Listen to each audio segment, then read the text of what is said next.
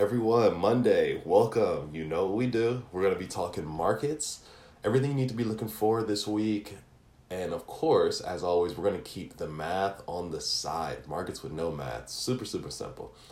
As always, I'm sure you already know what's coming as we are in the midst of this pandemic. The two things you need to be watching out for during the pandemic are going to be the advancements of a vaccine, which markets will really like, or the threat of another second wave that will close economies, which markets will not like.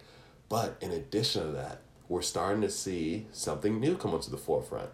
So here on our Earth, our two largest economies are the United States and China. We're the two economies, the two countries are going through a little bit of a diplomatic spat right now. This is something that is going to scare away investors if this continues to increase. So we saw at the end of last week, I believe it was Thursday going into Friday, there was a closure of a Chinese consulate in Houston, and then the Chinese responded by closing one of the U.S. consulates in Chengdu. Now, this was reflected directly in financial markets. Investors got a little bit spooked, and you saw going into the close of the week that there was a lot of valuation lost across all assets in the financial market. The financial market was down because of this. So this is the third thing that you need to keep a close eye on. Just because of the nature of these two economies, and they're so important to the entire world and to the economies of each other retrospectively. The economy of China could not do nearly as well if they're not working well with the United States, and the same goes for the economy of the United States. It cannot do nearly as well if it's not working adequately with the economy of China. So this alone will scare off investors if this gets worse. But on the flip side, if it gets better, investors will like this. So keep an eye out. So this might be one of those weeks, because everything is so fresh, no one knows what's going to happen next, where you might not want to carry your trades overnight.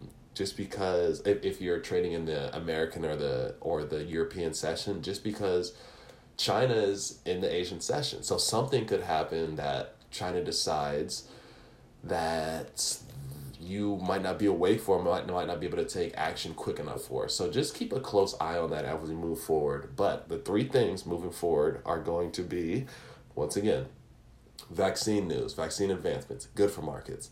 Second wave with the threat of economic closures, bad for markets, and the U.S. and China. So that could go either way depending on what happens. But right now it's trending down. But the financial markets are still in the midst of a very strong bull run.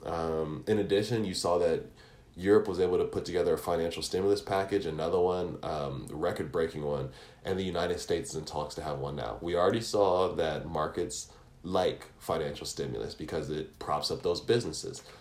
So it's basically a way of neutralizing the negative of any type of economic closure, because the central banks are saying, for whatever is necessary, however long it takes, we will make sure that these institutions, these businesses stay afloat. So obviously investors really, really like that. So those are the things that you need to pay attention to this week. As always, no math, super quick and straight to the point.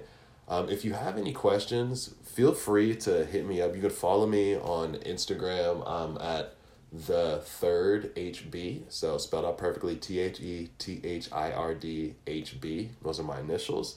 Reach out to me with any questions that you have, and I will talk to you all next week, next Monday, with the things that we need to look out for moving forward. Alrighty, stay safe out there. Hug your family members, and I will talk to you later.